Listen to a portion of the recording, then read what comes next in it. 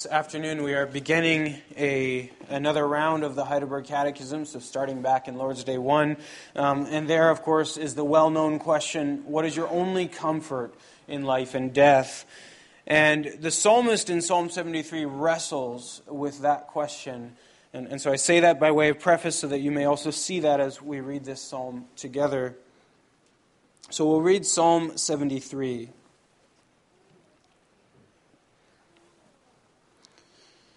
A psalm of Asaph. Truly God is good to Israel, to those who are pure in heart. But as for me, my feet had almost stumbled. My steps had nearly slipped. For I was envious of the arrogant when I saw the prosperity of the wicked. For they have no pangs until death. Their bodies are fat and sleek. They are not in trouble as others are. They are not stricken like the rest of mankind. Therefore pride is their necklace. Violence covers them as a garment. Their eyes swell out through fatness. Their hearts overflow with follies. They scoff and speak with malice. Loftily they threaten oppression. They set their mouths against the heavens, and their tongue struts through the earth. Therefore his people turn back to them and find no fault in them. And they say, how can God know? Is there knowledge in the Most High? Behold, these are the wicked, always at ease. They increase in riches. All in vain have I kept my heart clean and washed my hands in innocence. For all the day long I have been stricken and rebuked every morning. If I had said, I will speak thus, I would have betrayed the generation of your children. But when I thought how to understand this, it seemed to me a wearisome task. Until I went into the sanctuary of God, then I discerned their end. Truly you set them in slippery places. You make them fall to ruin. How they are destroyed in a moment, swept away utterly by terrors. Like a dream when one awakes, O Lord, when you rouse yourself, you despise them as phantoms. When my soul was embittered, when I was pricked in heart, I was brutish and ignorant. I was like a beast toward you. Nevertheless, I am continually with you. You hold my right hand. You guide me with your counsel, and afterward you will receive me to glory. Whom have I in heaven but you? And there is nothing on earth that I desire besides you. My flesh and my heart may fail, but God is the strength of my heart and my portion forever. For behold, those who are far from you shall perish. You put an end to everyone who is unfaithful to you. But for me, it is good to be near God. I have made the Lord God my refuge, that I may tell of all of your works. So far, the word of God. As we reflect on that psalm, let's sing the first four stanzas of that psalm. Every Lord's Day in the afternoon service, we turn to the Heidelberg Catechism as a summary of the Christian faith. And we are just beginning that study over again this afternoon. So we find ourselves in Lord's Day 1, the very beginning of the Catechism on page 517.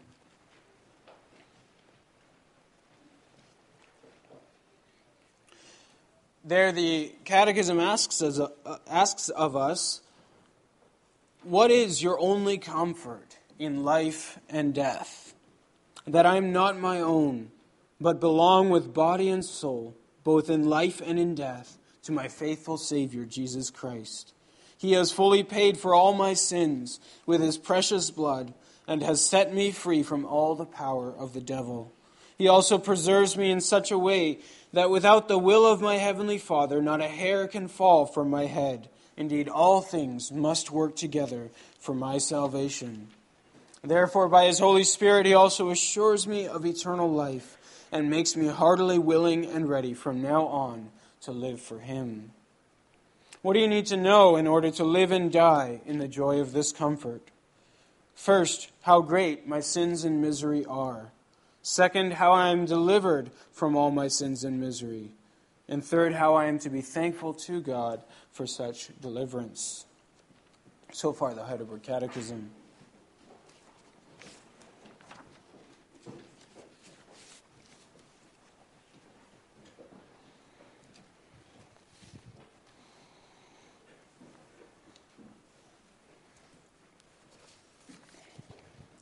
Brothers and sisters in our Lord Jesus Christ, the question that the Catechism asks of us is a question that hits us direct in the face, and it's a question that every human being must answer, and by the testimony of their lives has answered. Every human being has a comfort to which they hold in life and in death, something that they hold on to that somehow gives them hope or reassurance or purpose or value in life. Everyone has something with which to answer that question, even though probably not everyone knows what that something is. Well, that question then takes us right to the heart of the Christian faith itself. What do you hold on to above everything else? Now, the question, the operative word there is the word comfort. What is your only comfort? And it's an important word. In the original German of the Catechism, it's the word Trost. I have no idea if I'm pronouncing that rightly. I don't speak German. But T-R-O-S-T, trust. And the meaning of that word is wider than simply comfort. When we speak of comfort in the English language, we are usually referring to something that makes us feel better in the midst of different adversities or trials, when we're sad or stressed. So we think of comfort food or a comforting hug, something of that nature. Now, the word trust certainly includes that which makes us, that which reassures us or makes us feel better in hard, stressed, or sad times. But what the Catechism is asking us is a bigger question than just that. What makes you feel better? It's not just asking that. It's asking something more like, what is your lifeline? The word trust can just as well be translated as a lifeline. What do you hold on to? It's something you'll hold on to when everything else is gone. What is your only lifeline in life and death? Or to ask it another way, what's the one thing that matters to you that you hold on to if everything else should fall apart? That is your trust, your comfort, your only refuge. And that's why there can only be one answer to that question. It's the one thing that matters more than everything else. The one thing that you would be prepared to give up everything else in order to still have. There can only be one answer to that. Now, different people will answer that question in different ways. For some, whether they would answer it this way or not, the testimony of their lives says money. That's what I hold on to. That's what matters most to me. That's what I will keep if I must give up everything else. That's my refuge. And if I lose that, I have no comfort left. So I will give my every effort, all my strength, to bolstering up that one refuge. For others, it may be something like family. A family is certainly a real comfort. And for many, family is what they would hold on to. If they lost everything else but could keep their family, that would be their ultimate refuge.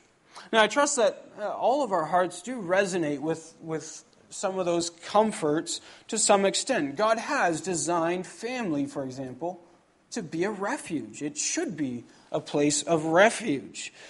And yet, even families can fall apart. Even families can fail us, disappoint us, sometimes even betray us. Husbands and wives might walk out on us. Husbands and wives or other members of the family might be the very source of the trouble that we are experiencing. Our children too. If our children are our comfort, they too may disappoint us. They may walk away from us. They may walk away from the Lord. These are not things in our control. Is that an appropriate, ultimate comfort? So family is indeed a place of refuge, but it is not a sure refuge. There's sin, there's brokenness, there's even perhaps death that takes our family from us. There may be betrayal that breaks our family from within. For still others, it may be friendships. But that too is a burden that no friend should ever have to bear. To be your ultimate refuge is asking too much of them. Who can bear that responsibility? All of us fail. We all disappoint. We change also as people. We lose interest. Some old friendships die and new friendships grow. Friendships can be broken. Friends can betray us. We find new friends, we forget old friends. God sometimes gives us friends that last for a lifetime, and they certainly can be a refuge. And yet even such a friend cannot bear the burden of being your ultimate refuge and trust. So what is your only refuge? It's a very direct and challenging question. And that's the question that the psalmist in Psalm 73 is also wrestling with. Let me just give you some of the context for this psalm. So Asaph is the author. We don't know exactly who he is. He describes his situation in verses 1 through 3. He says, "Truly, I do admit God is good to Israel, to those who are pure in heart. But as for me," he says, "I'm not denying that God is good. But as for me, my feet almost slipped. My feet almost stumbled. My steps nearly slipped. For I was envious of the arrogant when I saw the prosperity of the wicked." So this is his struggle. Here's a man who's believed all his life, and we can tell, we'll see this later, we can tell he's an old man by this point. He's believed all his life that God is good to those who trust in him. And now he's looking around and he's saying, seems like God is pretty good to the wicked and hasn't been so good to me. So he gives us a picture of these people so we can at least understand where he's coming from. Verse 4, he says, "They have no pangs until death. Their bodies are fat and sleek." Now, perhaps this gets lost in the cultural translation here. In Israel, of course, it was a great blessing to be fat. It wasn't something looked down upon in their culture as it is in ours. So maybe if you want to translate this into our culture, it might be they have healthy, flawless bodies, toned six-packs or perfect shape. He's looking out at the wicked and saying, "Lord, these are the bodies you give them. Now look at what you give me."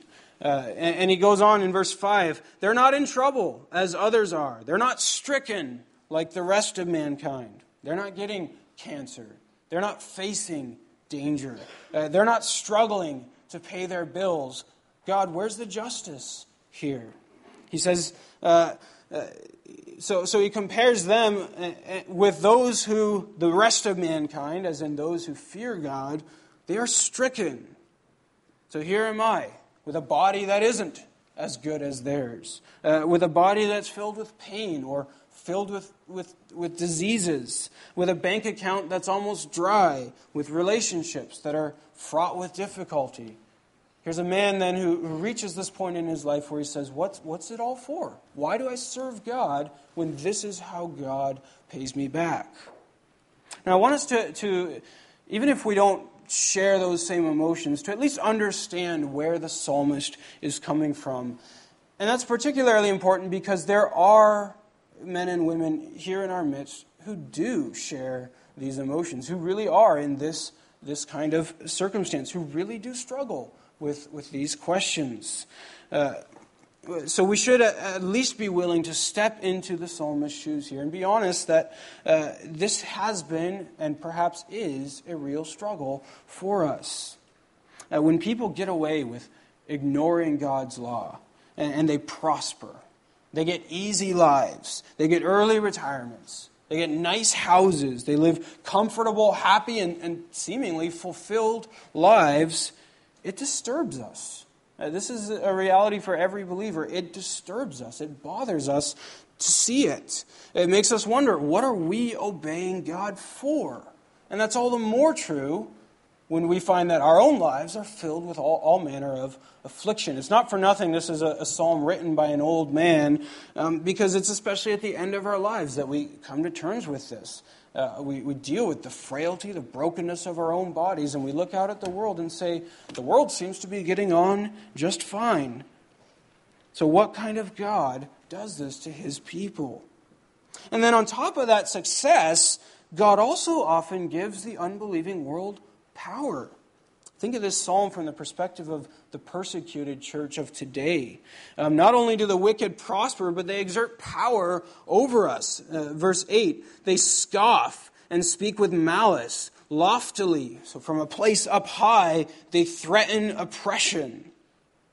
And to make matters worse, the psalmist finds that even believers around him are turning after these people. Verse 10, he says, therefore his people, that is God's people, turn back to them and somehow find no fault with them.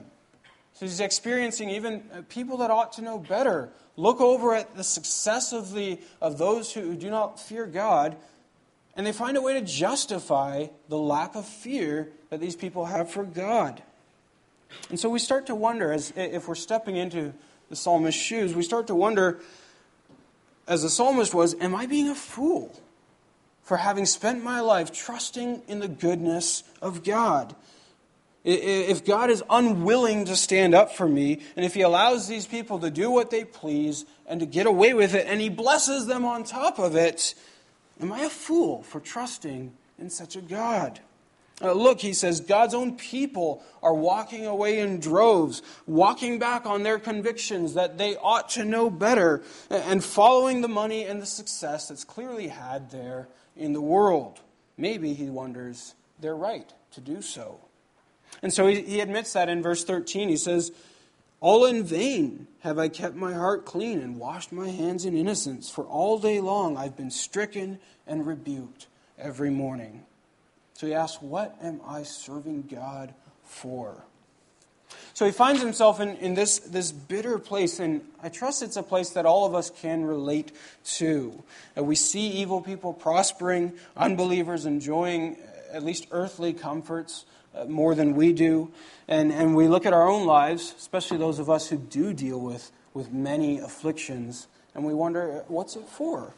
What's the point? Why serve God when you can get everything you want without serving him?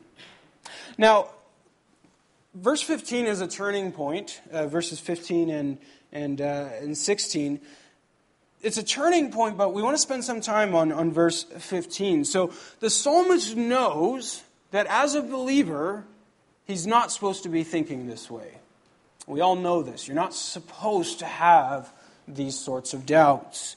So he acknowledges in verse 15, he said, if I had said I would speak this way, I would have betrayed the generation of your children. It's from that verse that you can observe that this is an older believer speaking here. He's talking about betraying the younger generation, and it's there in the next verse, or in verse 17 as well. He acknowledges that he's running the risk of betraying the next generation by voicing his thoughts about what seems to him the faithlessness of God. And that's important to observe that this is an elderly man, because it is often the elderly who go through this struggle the hardest, who've spent their entire lives believing that God is good, that God takes care of those who trust in him, and they reach a certain age, and maybe their children have walked away from the Lord, or their children just don't call them or don't care for them, and they start to wonder, was it all worth it when the rest of the world doesn't seem to suffer the way that we do? So first we see he's an older man. Secondly, as an old man dealing with these thoughts, you can see that he has a sense of shame about them. He has a sense of shame about these thoughts. He says out loud, or he admits that if he said out loud what he was thinking, he would betray the next generation of God's people. So he recognizes as a middle-aged or an older person, I'm supposed to be an influence for good for the next generation. I'm supposed to be the one who stands here and says, trust God. God will take care of you. God provides for those who fear him. He recognizes that's the role I'm supposed to be filling. And if I was to say what I really thought, I would betray those who were expecting to hear that message. And it makes it, you can imagine, it makes it all the more agonizing for a believer in that position because he's trapped. If he says nothing and goes on saying what he's supposed to say, then he's living a double life. He's telling people to believe in a God who he himself doesn't believe in. Or he can give expression to his envy and his doubt and his frustration with God, and then he says, I'd be betraying them. I'd be letting the next generation down. I think some of us might be in just that sort of place. And he admits in verse 16, when I thought how to understand this, it seemed to me a wearisome task. Where do you go as a person in that position who's not supposed to be having those doubts? Where do you go to deal with these questions? You can't just will your faith back into existence. You might want to, but you can't. You can't make yourself believe. And so he says it's a wearisome task. It seems the only way out is either you can go on living a double life, or you can step out, deny your faith, and step out into the great black unknown of agnosticism, of not knowing what you believe. Now maybe there's some comfort there in no longer having to stand up for anything, no longer having to defend something you don't believe, and there are some who take that route. Well, I trust we can then at least appreciate the place the psalmist is in. And it is here, it is in moments like this, precisely like this, when our faith, which is not sight and feels 1,000 miles from being sight, when faith is truly faith. It is in moments like that faith takes its role. The psalmist knows well the thoughts of his heart, and he admits them. He's not hiding them from God. He admits he's embittered against God, and yet, by faith, he does not surrender to that envy. What instead does the psalmist do? He says he comes into the sanctuary of God. That's where faith takes action. He does not accept his bitterness, nor does he accept that the limitedness of what he sees is all there is to see, though many have accepted that and stepped out into the black unknown. No, the psalmist steps into the sanctuary of God. You see, there is a willingness in faith. There's a will to faith. It makes choices in those sorts of moments. The psalmist is facing a choice. Do I stand before a God who I will acknowledge is bigger than my sight, or do I reject such a God? There's two ways you can go. Faith, says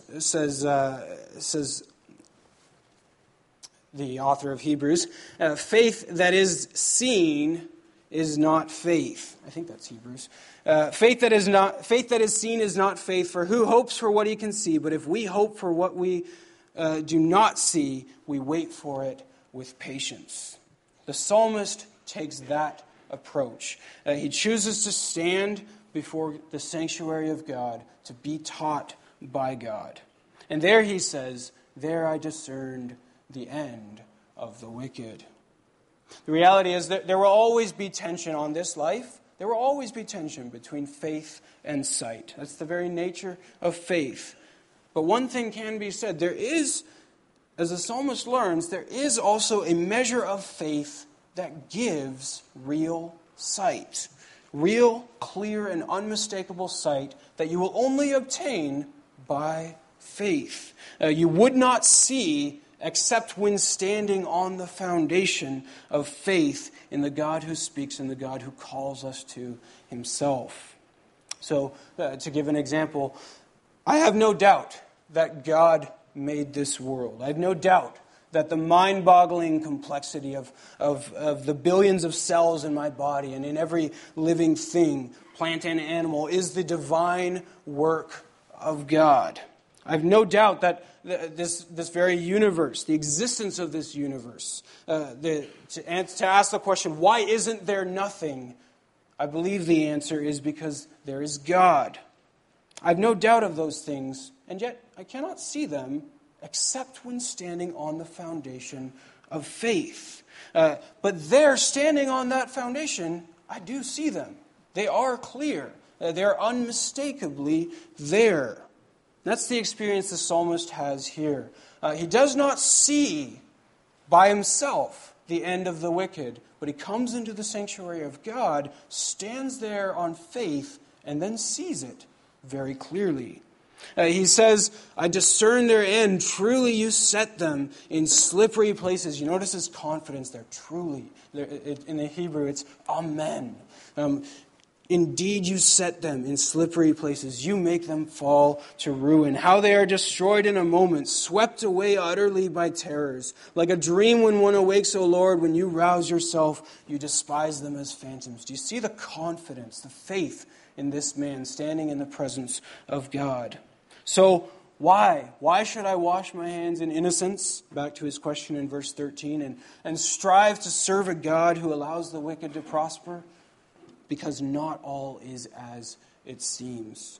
God, for God's own purposes, has set them in slippery places, and they are going to fall into utter ruin. This he sees and knows from the foundation of faith. It is not worth it to go after them, and it never will be. Their ease, their comfort are little more than a dream, and then they will wake up.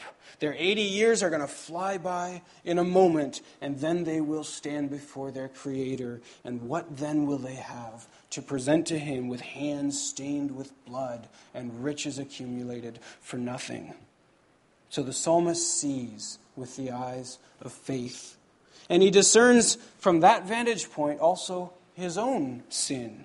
He turns back to himself and observes, when my soul was embittered, when I was that man refusing to stand there on that foundation, and my soul was embittered and I was pricked in heart, he realizes now I was being a brute. I was brutish and ignorant, like a beast before God.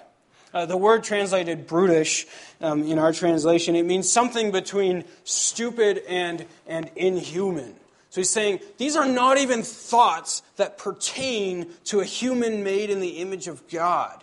These are the kinds of thoughts that belong to animals. He recognizes that our hearts were created. It's written on our hearts to know our God. And the heart that falls in love with the world and becomes estranged from God, he realizes, is a heart that's closed to the very thing for which it was created. And it ceases to be truly even human. It is the heart of an animal, following passions, chasing after pleasures, and empty in relation to God. There on the vantage point of faith, he sees himself also as he is. So we come back to our original question, what is your only comfort in life and death? What we see in this psalm is what can be best described as the battle of comforts. The battle of comforts. Will your comforts be your possessions, your riches, your ease, your retirement, the esteem of others? If it will be, if those will be your comfort, you will find yourself, like the psalmist, sooner or later estranged from God. So either estranged from God, having forsaken Him like the wicked, to just go and pursue after those things, or embittered against God, like the psalmist. After discovering, which you will discover at some point in your life, that God's not going to give you all of those things in the measure that you would like to have them. You will discover that sooner or later. What will your comfort be? Well, the psalmist, as he stands there in the presence of God, he reorients himself. He sort of recovers that human heart, the heart that's made to know and love God. And he rediscovers what ought to be his true comfort and refuge. He says, nonetheless, I am continually with you. You, God, hold my right hand. You guide me with your counsel. And afterward, when this short span of years are over, you will receive me to glory. Whom have I in heaven but you? It's another way of saying, what will my comfort in life and death be? And on earth, there is nothing that I desire besides you. My flesh, my heart may fail, and indeed, they will. But God is the strength of my heart and my portion forever. For behold, those who are far from you shall perish. You put an end to everyone who is unfaithful to you. But as for me, it is good, or that is to say, it is the good that I will pursue, to be near God. I have made the Lord God my refuge, that I may tell of all your works. There he lands on the comfort that ought to be the comfort of every man that knows and fears God. As for me, it is good to be near God. I will make the Lord God my refuge. So he recognizes there is nothing more valuable than to be in the presence of the living, righteous, holy God. To know him and to live in peace and in relationship with him. There is no greater portion. If you have to say, what will be your portion in life? He says, I will take that, and you can have everything else. There's no greater portion than to be in the presence of God. If the world has everything else and you have nothing but the love and nearness of God, you are more than rich. And that's why the Catechism begins at the place where it does. For us as Christians, we know and we need to know that there is only one way to know God, to have that as your refuge. You can't just choose it.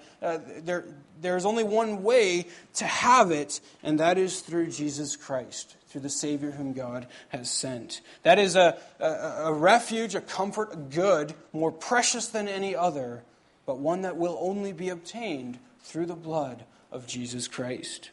So the Catechism answers, I have no comfort except that I belong to Jesus Christ, my faithful Savior, who brings me into the presence of God.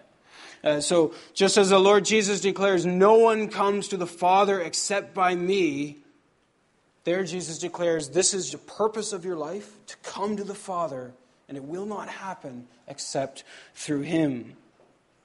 Well, let it be that you desire nothing but the presence of God in heaven or on earth, that you desire nothing more than Christ who brings you before the Father. That is our portion, and it is a better portion than any other. So Christ is our refuge, Christ is our lifeline, and Christ is that rock on which we are secure. And that's why we do this every Sunday. That's why we go through the Heidelberg Catechism year after year, to remember the essential truths of the Christian faith by which our hearts are taught to know Jesus Christ and through Christ to come before God. If that hope, if you're going to say that will also be my portion, then there are also certain things we need to know. That's the second question of the Catechism. What do you need to know in order to have, to live and die in the joy of that comfort? What do you need to know in order for that to be your portion?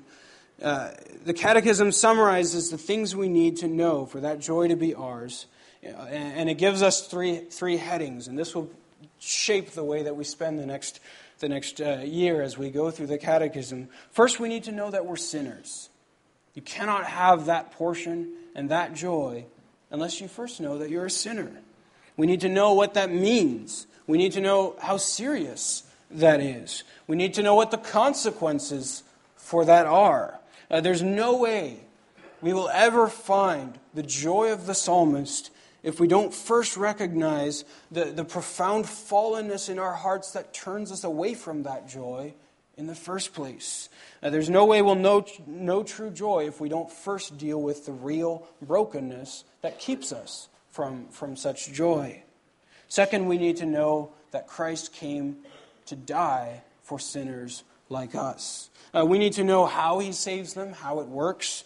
We need to know what his death means, how his blood covers our guilt, how his resurrection gives us new life. We need to know that we've died with him in a sense and what that means. And we need to know that we come to new life in him and what that means. We need to know how it is that unclean, perverse, fallen sinners find their way into the perfect, glorious presence of God. And finally, we need to know what it means as those who have been saved to now live with God and live for God. In other words, we need to know what it means after this psalm is complete. When you've said, I will make God my portion, how now shall I live? And that's the structure of the Catechism as well. We need to know we're sinners, we need to know how we're saved, and we need to know how now shall we live. And so every week in the afternoon, this is what we'll be doing. We'll be opening God's Word to remember these things and also to learn new and deeper dimensions of how these things are true and why they matter. We want, with all the strength we have, to live and die in the joy of this comfort. And so, brothers and sisters, as we move forward, as we begin to study these things again, let us make it our purpose to not just be passive in hearing these things preached, but to grow in our knowledge and understanding, to go deeper, to see broader, to reflect on the ways that we have not before seen in which these doctrines are true and necessary to be true. And let's do that so that our faith and joy may grow deeper and stronger, as that's also what the psalmist here pursues. In that vein, let's not make the second service a lesser priority than the first. Not only because this is where God's people are gathered, and so therefore this is where we also ought to be, but also because it's by sitting before God's Word that we grow in the knowledge of the most essential foundations of our faith. Our joy and the joy that flows out of it by being here will grow to be deeper still and greater still and even more unshakable and overflowing for the glory of God. That's our life's joy and our life's purpose. Amen. Let's respond by singing together from Psalm 73, stanzas 7, 8, and 9.